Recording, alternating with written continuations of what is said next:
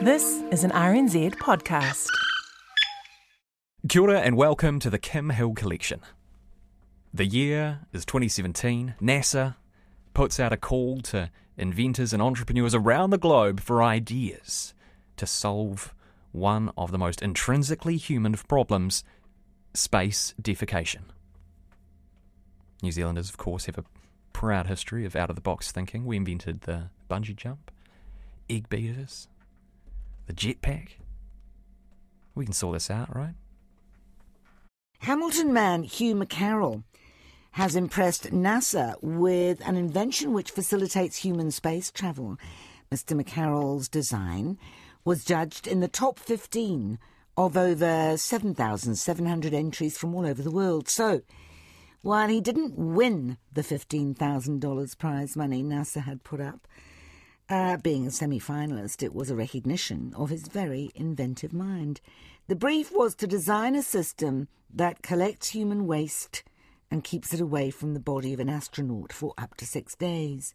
It was called the Space Poop Challenge. I asked Hugh, who won it.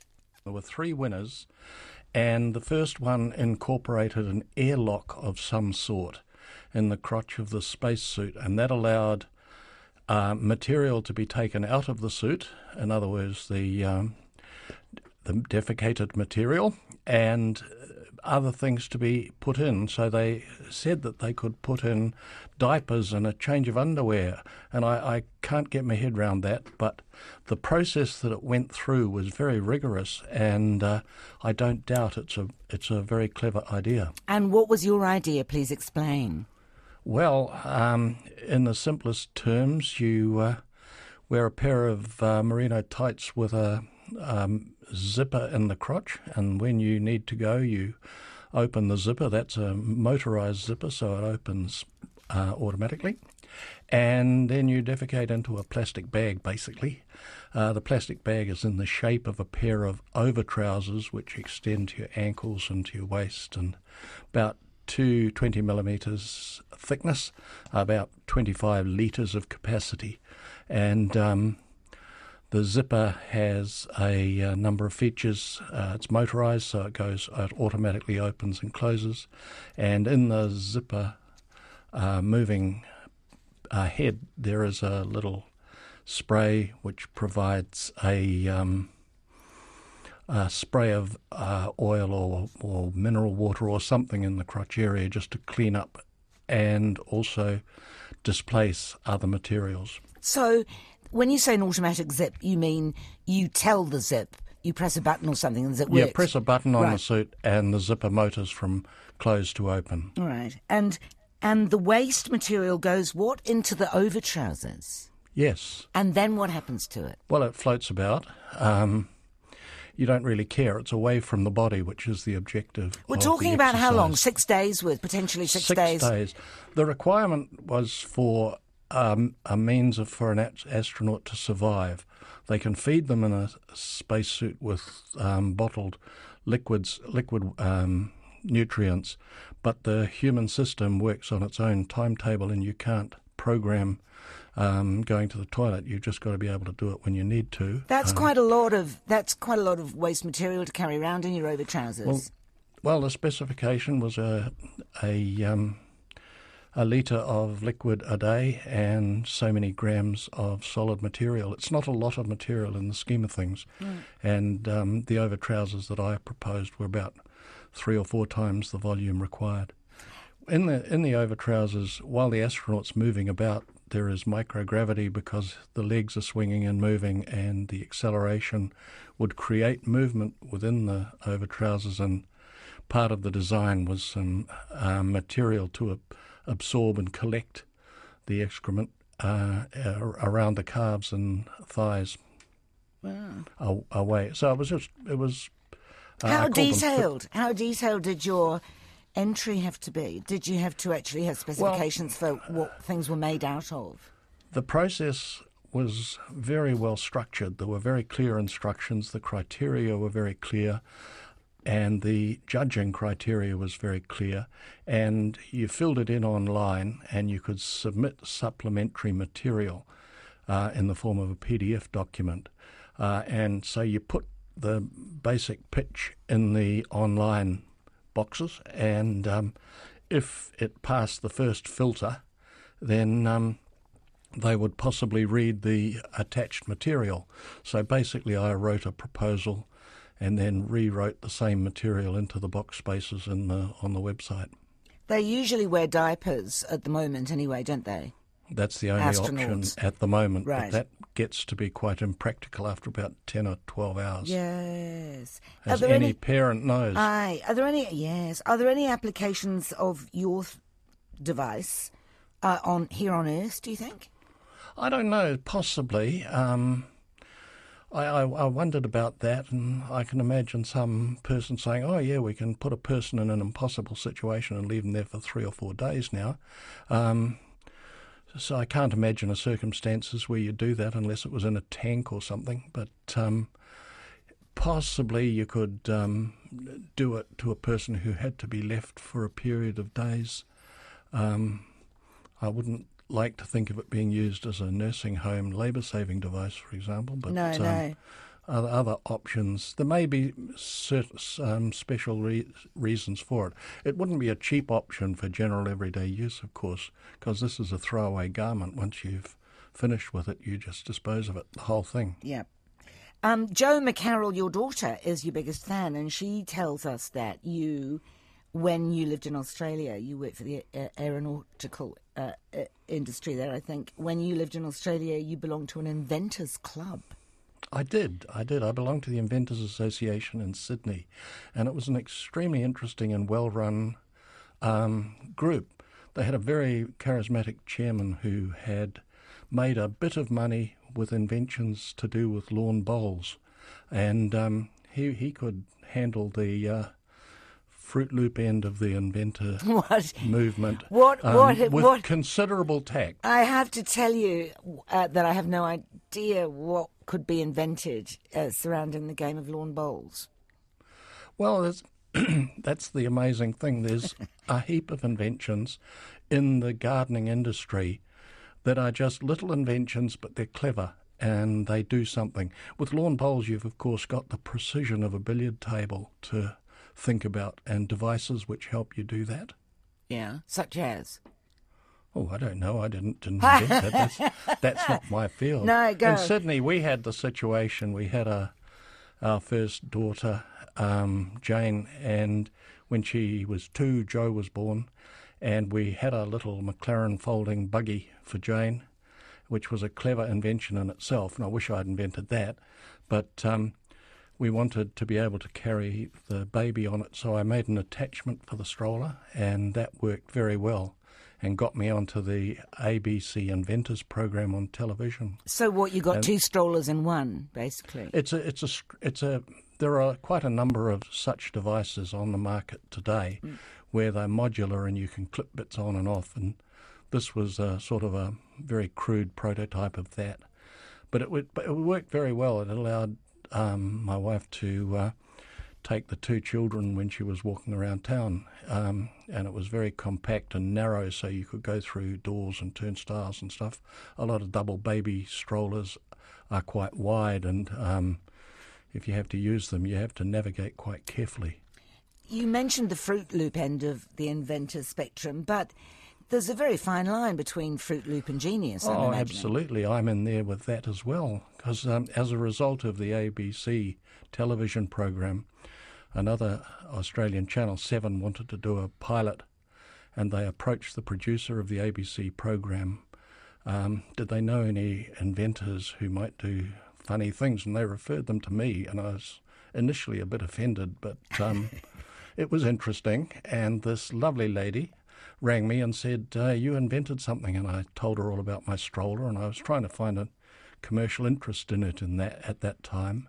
But she said, no, I'm thinking, have you invented anything silly? And I said, what, something like an indoor sundial or something? And she said, yes, have you ever invented something like that? And I said, I just have. And so she said, would you be able to talk about an indoor sundial on this pilot program?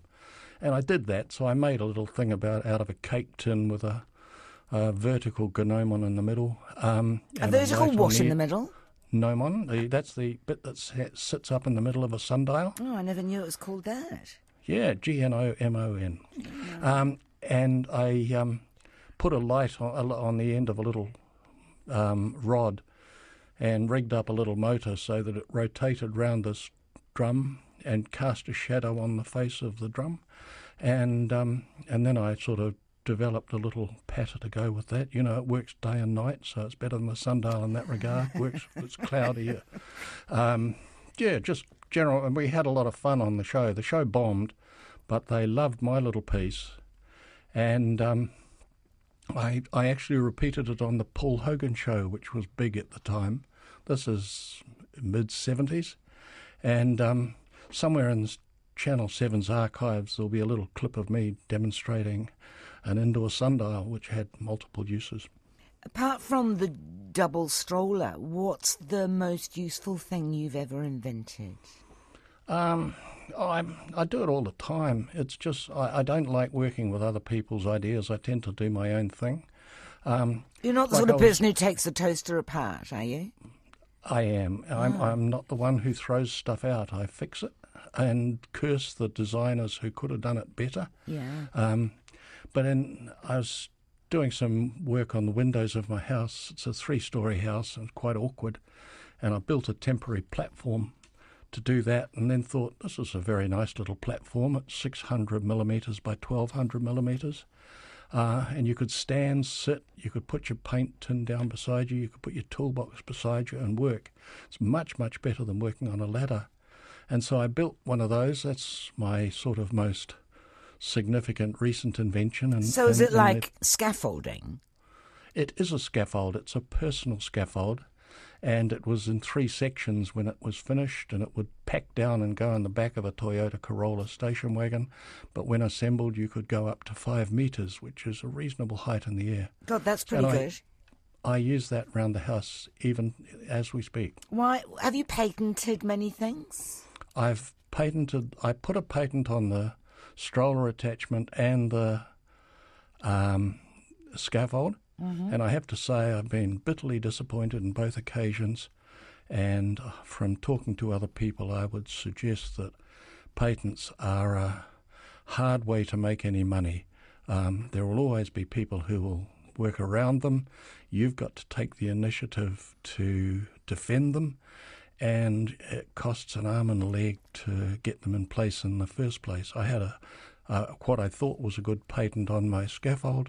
I had commercial interest in building it, and then we produced a modified version or a modified design which was more suited to production. And the patent attorney blandly said, oh, well, the other patent won't cover this. You'll have to have another patent here. Yeah. And you're talking thick end of $10,000. So you get quickly sick of lawyers. Jo told us that you had invented something to protect one of her peach trees from birds. Yes, I have. I'm still planning that. Basically, I'm a nerd, Kim, and I like mathematics and space and all that stuff. And I like geodesic domes. And geodesic domes are platonic solids, basically, which are one of the mathematical three-dimensional figures. There are 5 of 5 platonic solids, and that's all there are in the universe and anywhere. And geodesic domes are built basically on that principle. And I have a design for such a device, and it would be made of multiple triangles that just clip together, and the triangles would be bird netting. And so you'd have a virtually invisible three-dimensional sphere. That's genius, because I've just thrown a net over a couple of my apple trees, and it's a pain, because there are bits and holes, and you get tangled up and all sorts of stuff. I want a platonic solid around my apple trees now. And you could just you could disassemble it and stack it somewhere. Well, it just folds down into a whole lot of bits and pieces, and you put it triangles or pentagons basically, and you put it away. And the design I had is that you could remove each individual panel if you needed to get in and pick fruit or something like that. And it could be made 2 metres, 3 metres diameter or something. Do you want me to make you one? Yeah. Are they in production as we speak here? No. They're just an idea in my head. Yeah, I know, but have you actually made one? I made one for Joe, and it was a very crude prototype made in a hurry, and I was rather ashamed of it. So it's destroyed now, and if I was doing it again, I'd start again. What I actually need is a 3D printer before I can proceed with it, and I keep putting off buying a 3D printer. You need a 3D printer to make your geodesic fruit dome? No, the geodesic dome has the key part of the design is the fittings in the corners, and they are made with printed three-dimensional on a 3D printer. Are they really? Well, that's what I would do. This is... No, you're making it up now. It's a concept. Yes. It's I a understand. Concept in my head and in my computer. Yeah. And what are your chances of getting a 3D printer? I don't know, how much are they these days? Oh, about $1,000, but there's always something else to spend $1,000 on. Yeah. Does Joe use your geodesic Yes, dome? we put it up around her peach tree, and it worked for the season. And then it was all dismantled, and she gave it back to me. And as I say, it wasn't well suited. Each piece had to be wired together, so you had to tie it with garden ties. That sort of defeats the purpose, doesn't it? But I mean, you have to mess around with it too much. You may as well just use the old net. In that case, it would probably be easier to throw a cloth over it. But yeah. If it was manufactured as I visualise it, then it would be quite possible to have it and put it up in half an hour, and it would look quite pleasing without distracting from the view of the garden. So I have an idea of your home, and it's full of bits that are in the process of becoming other bits. Is that right? Or are you organised and have a workshop and everything? I've got quite a reasonable engineering workshop, and I can do most of the manual trades, welding, carpentry, and the like. So I can make whatever I want. Like I made the scaffold in my workshop, and I do all my carpentry in my garage at home. I just take the car out and take it over as a workshop. Have you always done this? I mean, when you worked as an aeronautical, but now you've got more time, right? This is what I wanted to do when I retired. You probably wanted to do it your whole life long and thought, if only I can retire. I can tell you, Kim, I did. I sat through board meetings. I was a chief executive when I retired. I sat through board meetings designing aircraft undercarriages and other things on a doodle pad while they talked about depreciation and earnings before tax and all that stuff, and I was pleased to retire. It was the best career move I ever made. And you always have an idea of how to improve something. That's... yeah. I mean, not necessarily to make something entirely new, but to improve the existing. Oh, absolutely, yeah. It annoys me. We took our Christchurch grandchildren out. They visited in January, and we bought some kites from the $2 shop. And we took them down to the park, and we had a lovely afternoon playing with these kites. And I said to my wife, coming home, I said, I'm really going to modify those. They're not properly made. And, they're $2 items. And it just annoyed me that they aerodynamically they weren't as well made as they could have been. And so did you improve them? No, they're sitting in a pile waiting. I was a bit disturbed to hear that you were currently married. I thought I might propose to you. You sound like you'd be really handy. Well, I'll tell you what, Kim, I'll give you my phone number. My wife's in good health. And long may that be the case, Hugh. We are both mature. I don't know what that was supposed to mean, but that was Hugh McCarroll, inventor. And he got on the shortlist for that NASA competition, a finalist.